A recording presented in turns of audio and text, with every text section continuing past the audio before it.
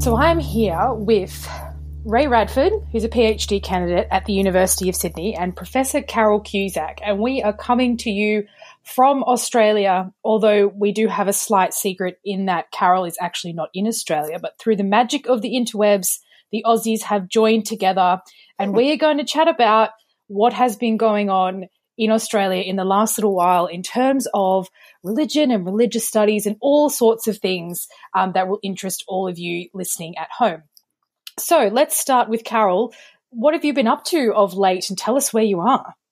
I'm in Oslo in Norway at the moment, Breann, and I've been here now since early April working on a large religious grant project that's hosted by the Centre for Advanced Studies here, and it's called The Demise of Religions, and it's not looking at demise in the sense, say, of the secularization thesis and seeing religion disappear. Rather, it's looking at specific religious groups that came into existence at a certain point and that came to an end at a certain point. And I guess a lot of people ask for an example, and this one is not, in fact, a dead religion, not yet. But, for example, the Shakers in America have only 2 members left, both of whom are elderly. They no longer accept converts, and they have never accepted replenishment of the community by sexual relationships and children. So when these 2 last Shakers die, which cannot be too long, that will be an example of the kind of religion that we are interested here in the Demise Project, a religion that has come to an end.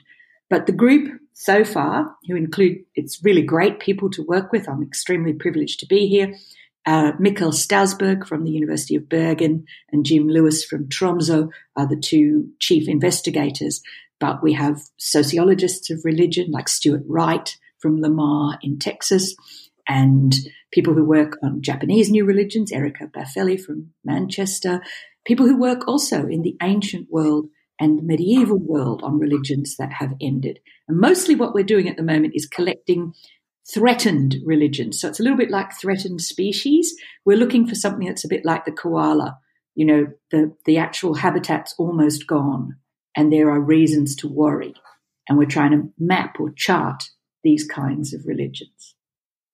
Well, we'll forgive you for not being here in Australia for the sake of such an interesting project. Are you going to sort of think about, I mean, there's sort of critically endangered and endangered when we talk about animals. Are you going to go in that sort of direction?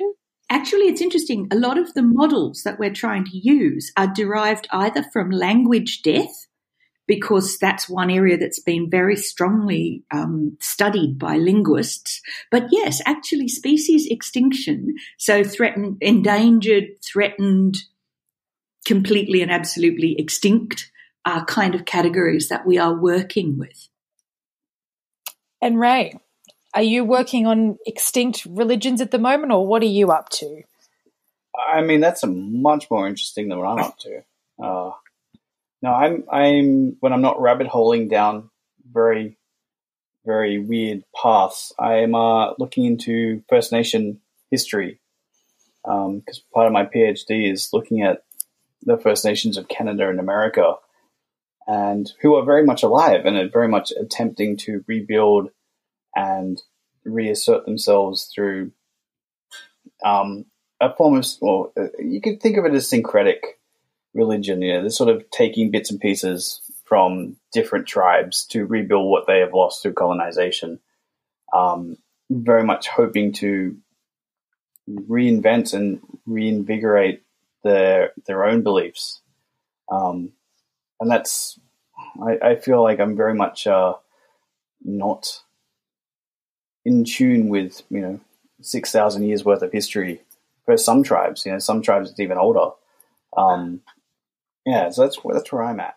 I've had a similar experience with what I've been up to at the moment, which is I've just come back from the Australian Museum and Galleries Association conference, where I spoke about human rights educational pedagogy in the museum space. And it was the first time I'd ever been to the Red Centre of Australia, to Alice Springs. And my ignorance about Indigenous culture and Indigenous religion, gosh, it just slapped me across the face, and I learned so much. But this culture that's, one of the oldest living cultures in the world, and, right in the heart of our own nation. I know nothing. And it was really quite shocking to me. But we should move on from catch-ups and talk about what's been going on in Australia at the moment. Now, Carole, I understand you picked up something just a couple of hours ago that's of particular note that we should chat about.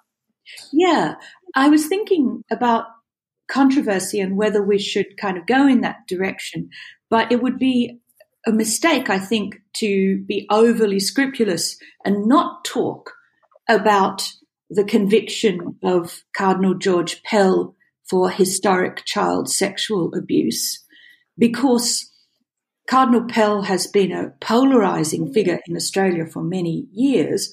And of course, since the conviction, there is still a very strong polarised reaction in Australia, with many people occupying the space in which they support Pell and claim that the conviction is wrongful and he is innocent, with just as many people obviously coming from the point of view of the child rape survivors, suggesting that blaming the victim and failing to understand the conditions that mean that people very often don't attempt to gain restitution against their abusers for decades is a very, it's a complex area. And of course, it's playing out in media terms around the world, because recently the documentary Leaving Neverland, about two of the boys who claim historical sex abuse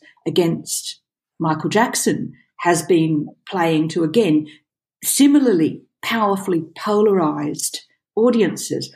But the item that appeared on the ABC News website only 4 hours ago, so it's very new, is actually about the process for Pell to mount an appeal.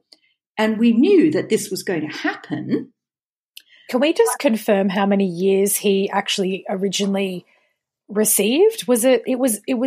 I felt small, but the number is not coming to me. It was a 6-year sentence. That's right.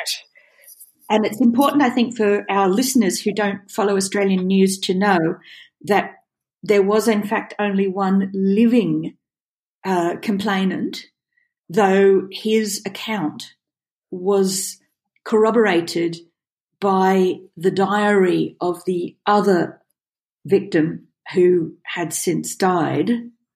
And what's really interesting about the appeal question is that it will be heard next week, I believe, but he has decided to appeal the conviction, but not to appeal the sentence.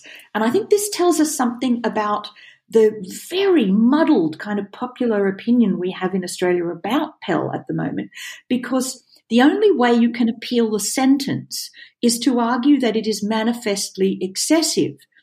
And I think that a lot of Australians who look at one dead young man and one young man whose life is clearly by and large in ruin, well, they're not that young anymore, but by and large his life has been ruined by the experience, to actually for a clergyman and for the Catholic Church to be seen to put their weight behind the argument that the sentence was manifestly excessive, I just don't think would wash. Yeah, I think the backlash that I saw around the original conviction was around the actual short nature of the conviction itself, the fact that he only received 6 years. And I believe the words of the magistrate was something along the lines of, because of your advanced age, we want to provide you the dignity of serving your final years actually back in the community. So they sort of had this idea that he would serve the 6 years and then go back into the community because he was elderly and therefore shouldn't pass away in custody in jail. And I think also the nature about which he was sort of given this, I mean, there was the sentence and then the conviction, and he was sort of given this immediate sort of little off because of his age and because of the perceived backlash that was going to be there even before the first conviction came out. And so the idea that he's not appealing the conviction, I mean, the conviction, not appealing. He's appealing the conviction, but not the sentence.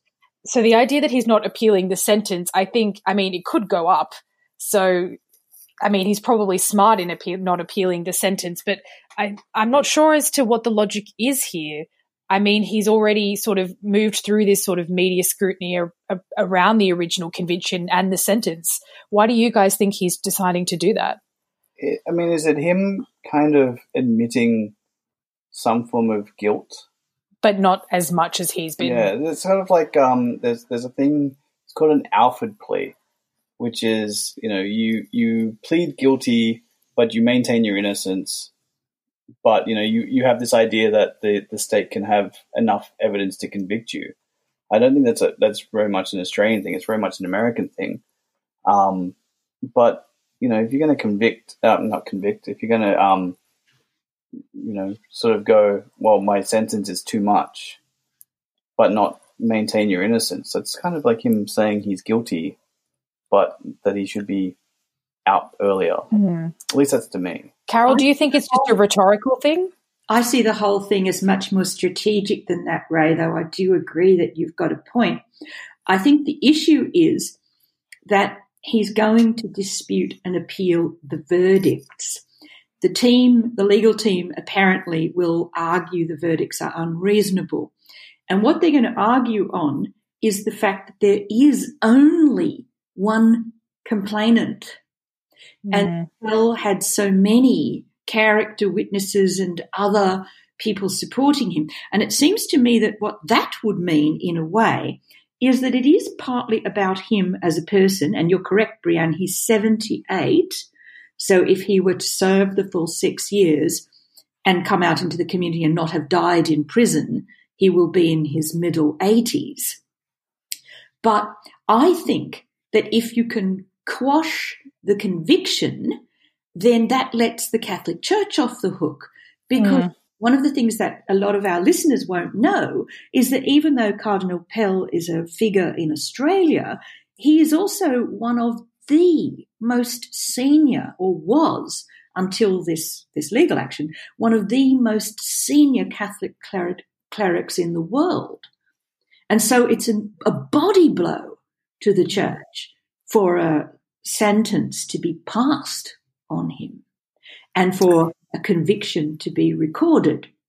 So if you can lift the conviction, the Church would be, well, I don't know. I think they probably think they would have dodged a bullet. It strikes me, however, that even if the convictions were quashed on appeal, those parts of the Australian public who have kind of decided what they think about this will not be likely to change their opinion about George Pell. Yeah, for me, it's almost as though he's sort of, as you say, Carole, strategically, in inverted commas, taking one for the team. You know, like, I will serve my sentence, but I want this image of the Catholic Church to be sort of somewhat pieced back together. And the interesting thing, there's a TV show that's aired of late, I think while you've been away, Carole, called Christians Like Us. And it's a second season of a series. Last year they aired Muslims Like Us, where they get 10 Muslims from different backgrounds and put them all in a house and force them to live together. And this season was 10 Christians in Sydney and forcing them to live in a house together.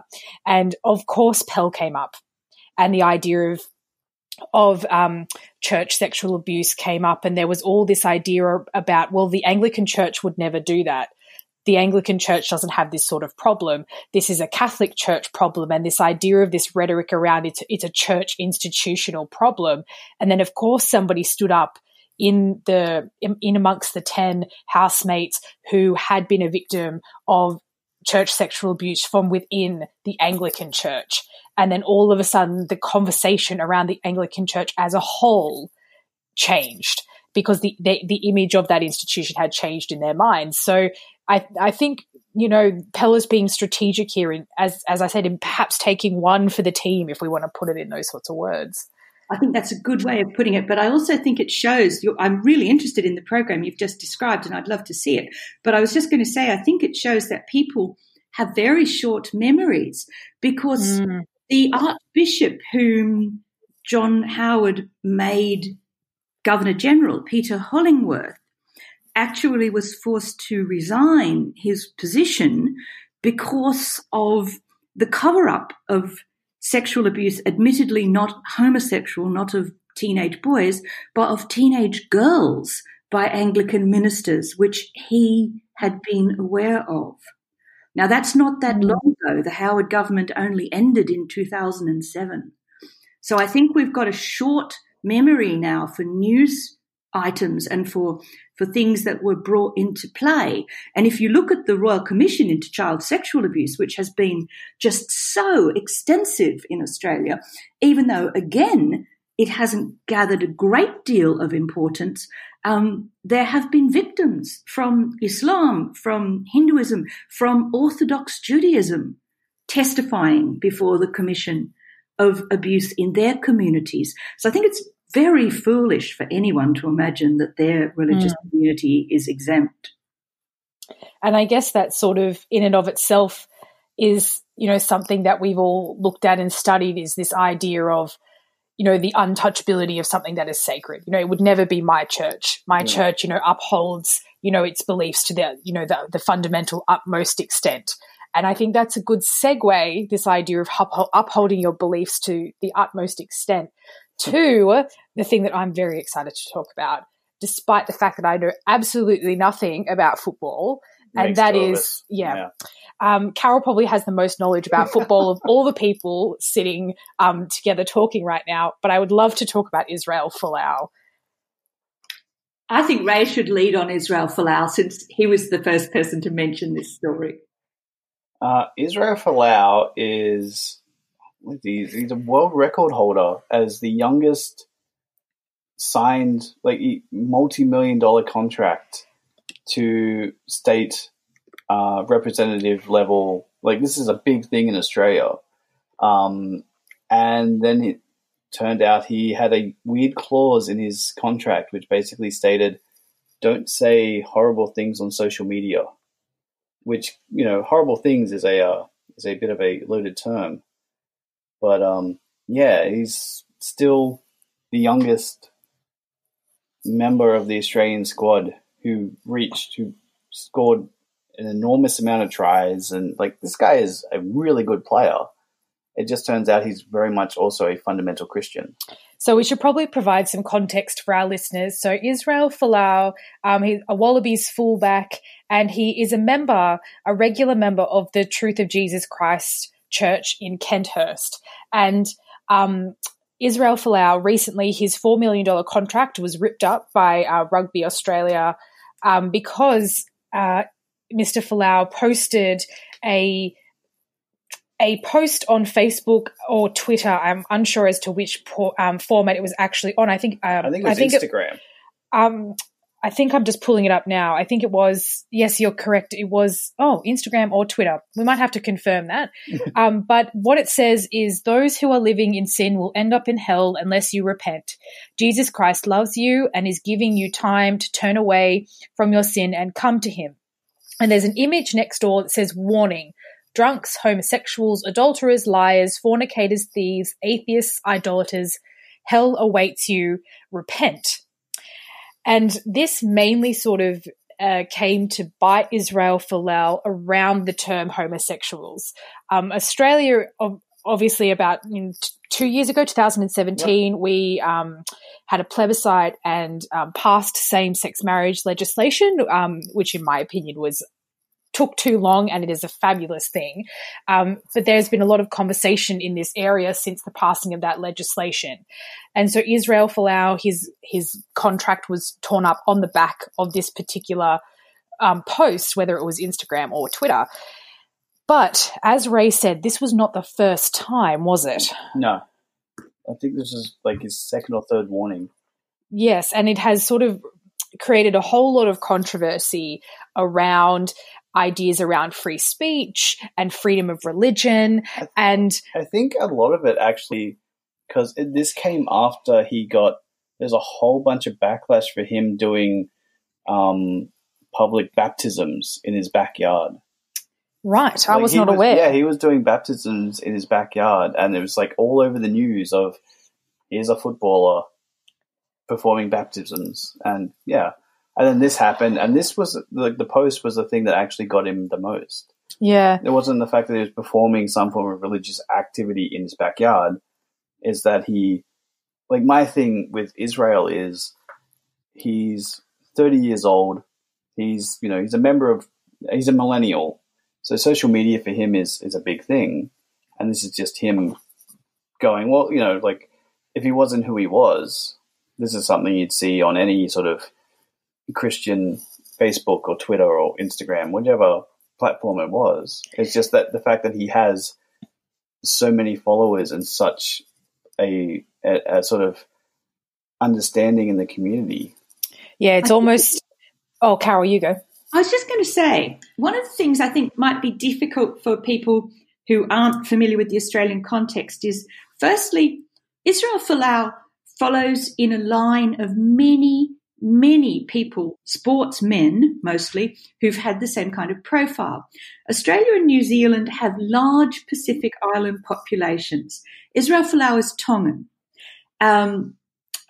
Many of the star rugby league and union players in Australia are of Pacific background. They're Maori, Tongan, Samoan, Solomon Islander.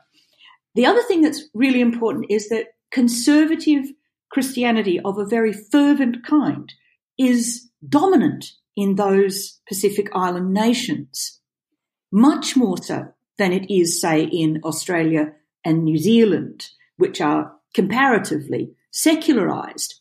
The other thing that's fascinating about Israel Folau is that he has a kind of multiple myth going, because he's a professional rugby player, but he's played Australian rules, he's played rugby league, he was amazingly good at all of them. And we have this thing, lots of people that I know who are academics often complain that Australia is obsessed with sport and pours a huge amount of money and time and effort and enthusiasm and excitement about sport towards sport people, whereas, of course, there's never really any money for academia or the arts or that kind of stuff. Not that we're jaded. No, not at all. Not at all. But the other thing that is part of the Israel Folau story, and it makes him something of a hero for quite a lot of Christians in Australia, is that actually he wasn't raised a conventional Christian. He was a Mormon, because, again, there are many Pacific Mormons as well. It was a major area of missionizing in the first half of the 20th century. And, of course, the fact that he converted from Mormonism, which is by mainstream Christians thought to be a deviant new religion, not real Christianity, to a Pentecostal Assemblies of God church when he was an adult, making, kind of a quite public conversion, is a really important sort of story. But, of course, I would just throw in, if you're thinking about sportsmen, that the story, of course, is more important because Christianity still, since the 2016 census, is the dominant religious identification of Australians. I think 51 or 53%, Breann, those figures. I can't remember exactly. But still, it's hard because our last census was dodgy. It was. But the thing, of course, is that we have an Indigenous Australian football player turned boxer, Anthony Mundine, who converted to Islam. Now, that generally isn't treated so positively. And, of course, the great all-black Jonah Lomu converted to Mormonism shortly before his untimely death. So these sorts of stories of conversion, Folau's story is a positive story, and it's usually marketed positively because Pentecostal Christianity is the fastest growing form of Christianity in Australia. I think the other thing about this narrative that you've just played out, Carole, and it's perhaps not sort of specific to the Australian context, but he sort of has these two different sort of identities as this sort of very sacred, very sacral Christian man, but then on the other hand, this sort of football god. And so he's sort of sacred in two completely different sort of religious contexts. And the idea of the values in each, right, the values of what he is supposed to do as a football god versus the values of what he's supposed to do as a Pentecostal Christian, that's what's come to a head. And I think, as Ray said, this idea of, do we hold this football god to a separate standard because he has so many followers and he has a public voice, and we, don't allow him to express his religious voice? I think that's an interesting question at hand as to whether they are to be more closely monitored than the rest of the population. Right. Well, of course, that brings us to one very interesting thing. And I know we said we weren't going to discuss the Australian election because you've already covered in earlier Patreon podcasts for the RSP issues like, for example, our Prime Minister Scott Morrison's personal Pentecostal Christianity. But I think one of the things that really is significant in the Israel Folau case is the announcement on the 17th of December last year that Scott Morrison made that, if the government is re-elected, which indeed it has been, they are proposing to put forward a protection from religious discrimination bill, which of course would change the Folau situation considerably. And I think that stems from a general movement that we've had amongst legislation at both a state and federal level, because it was almost 12 months ago, I think on the 20th of June, that New South Wales passed a more stringent hate speech bill by which anybody who was so convicted of so-called hate speech, whether that be against a religion and a sexual orientation, the list is endless when you actually look at the bill, would be up for an $11,000 fine and 3 years imprisonment. So it wasn't long after, less than 6 months after, Carole, that Scott Morrison stepped forward and said if we were re-elected, we would make a federal, religious anti-discrimination bill. So we're seeing this sort of movement. But what's interesting is if you look at that piece of New South Wales legislation, the idea is that you can't propagate hate speech against any of these groups that are listed. But how does that work when you're listing all the groups and then you're sort of impinging on people's religious freedoms? I mean, technically we don't have freedom of speech in Australia. It's actually not enshrined in our constitution, which is a common misunderstanding about the Australian constitution. So this idea of religious freedom and hate speech and the way those two things function together at both a state and federal level, I think is going to come out. And you're right, Carole, I think we might see Israel Folau's contract perhaps even glued back together. Who knows? Ray, you've been following some of this hate speech, freedom of religion stuff around, say, the white racist element of Australian politics, which I'd like to emphasise to our international listeners is very small and very fringe. Do you have any thoughts about that? I think a lot of it comes down to that you have these groups who basically just assume that this means it gives them the validity to say what they want, but it also means that they think it doesn't mean the same back to them.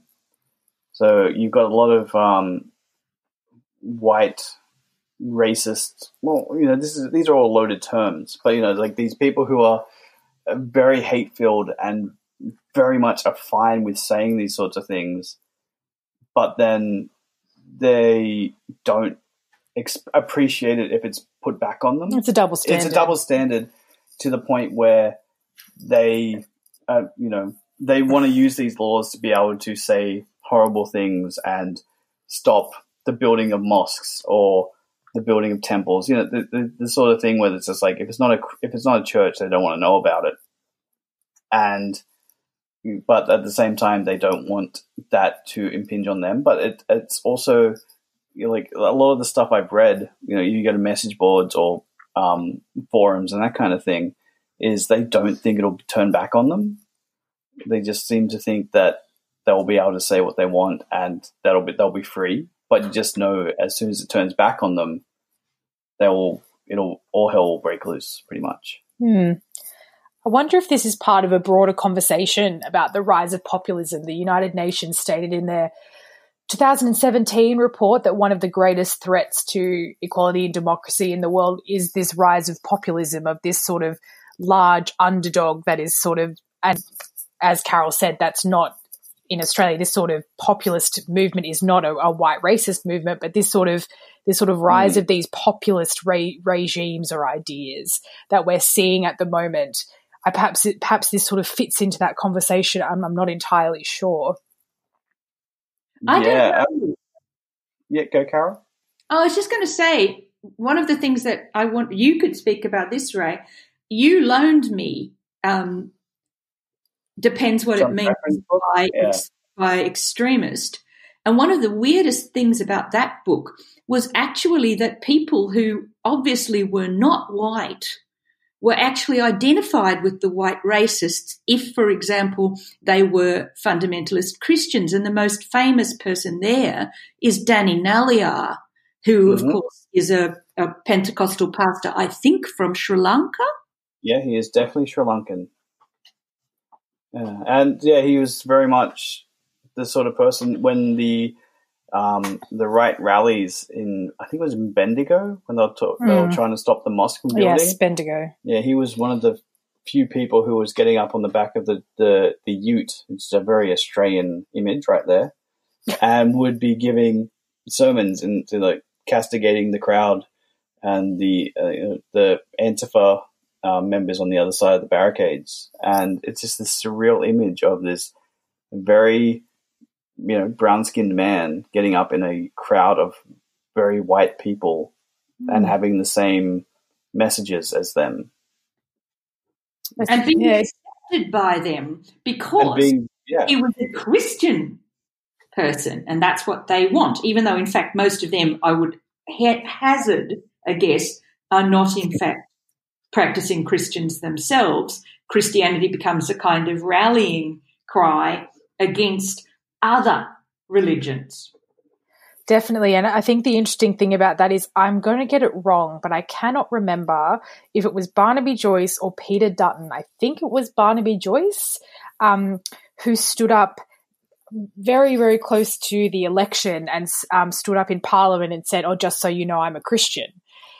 And it didn't make sort of mainstream news media, but just this idea that he felt the need to stand up in Parliament just sort of 2 weeks before the election and declare his Christianity, I think is of note in this idea, Carole, of that you're sort of raising of this idea of sort of unification and othering and using Christianity as that sort of unification point. And I don't know about you guys, but I think we're definitely sort of seeing with the re-election of this coalition, the power of that, particularly there was a lot of voting for our international listeners. There was a lot of voting for minor parties that we would probably say had more of a sort of a right of centre, perhaps even a kind of conservative Christian viewpoint. There was a lot of voting for them, which then went into the count for the election of our coalition government, which we would call our conservative government. So I think this is going to play out quite interestingly in the next few years as Scott Morrison does continue with his prime ministership. Yeah, the thing that I'm really puzzled by is actually the youth vote. And of course, that question has arisen with international situations like, for example, the Brexit referendum and this strong notion here in Britain that young people were actually Remainers, but a lot of them didn't turn out to vote. Now, again, our listeners may not know, but in Australia, voting is compulsory. You're not allowed not to vote. If you don't turn up. You get fined. If you $50 and no democracy sausage. So I wonder how much longer the conservative trend will hold in Australia, since it definitely appears that when we're talking even past millennials, we're talking about people who are now 16 and therefore can't vote for another 2 years, seem, at least in some large-scale surveys, but also anecdotal social media work, etc., to be much more inclusive, pro-LGBTQI, less racist, less connected, even if they are religious, less connected to institutional religious forms and more interested in fluid religious forms. And so it may be that we are in a kind of conservative period that won't last. I don't want to hesitate. I hesitate to make anything strong about that, but I do think that there's a lot of anger amongst young people about the return of the Conservative governments in both New South Wales and federally in Australia. I said the same thing, Carole. I said, I remember after it was announced, we were walking back to our car after an election party, as you do, and I said the same thing. I said, just give it one or give it 2 terms, and the youth will come up. But I think it probably, as you said, we might need to hesitate because the people aren't dropping off on the other end, because we have this aging population that are just hanging on and hanging on. I mean, the proportion of people that are said to be over 100 in 2050 is over 18%. Mm-hmm. So, I mean, I don't know what's going to happen with our, we can talk about aging populations another time, but whether that's going to even out is an interesting question. Yeah, we certainly don't have a high birth rate, do we? No, definitely not. So we might wrap it up there, team, from Oslo and Australia, together with our report on what's been going on in the Australian news scene in regards to religion of late. Thank you both for joining me across the interwebs, Carole and Ray. And thank you. Thank you, fearless leader. Well, I do enjoy such a term, but it is not technically my title. But yeah, thank you, and hopefully we can do it again soon and see what happens with Cardinal Pell and Israel Folau. And perhaps that protection from religious discrimination bill when it gets proposed. Yes, we'll just be able to update our listeners on all the things that we've discussed in our next episode. Done. The RSP is sponsored by the British Association for the Study of Religions, the North American Association for the Study of Religion, and the International Association for the History of Religions. The Religious Studies Project is produced by the Religious Studies Project Association, SCIO, a Scottish charitable incorporated organisation, charity number SC047750. Brought to you by founders and editors-in-chief Chris Cotter and David Robertson, and managing editor Thomas J. Coleman III.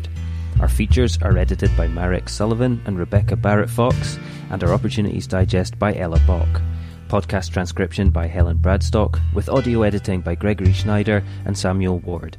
Social media managed by Ray Radford, sales and marketing by Sammy Bishop, and video editing by Jonathan Tuckett. Don't forget you can support the project by using our amazon.com.co.uk and .ca links, or donating at patreon.com/projectrs, and you can find us on Facebook, Twitter, Google+, YouTube, iTunes and other portals.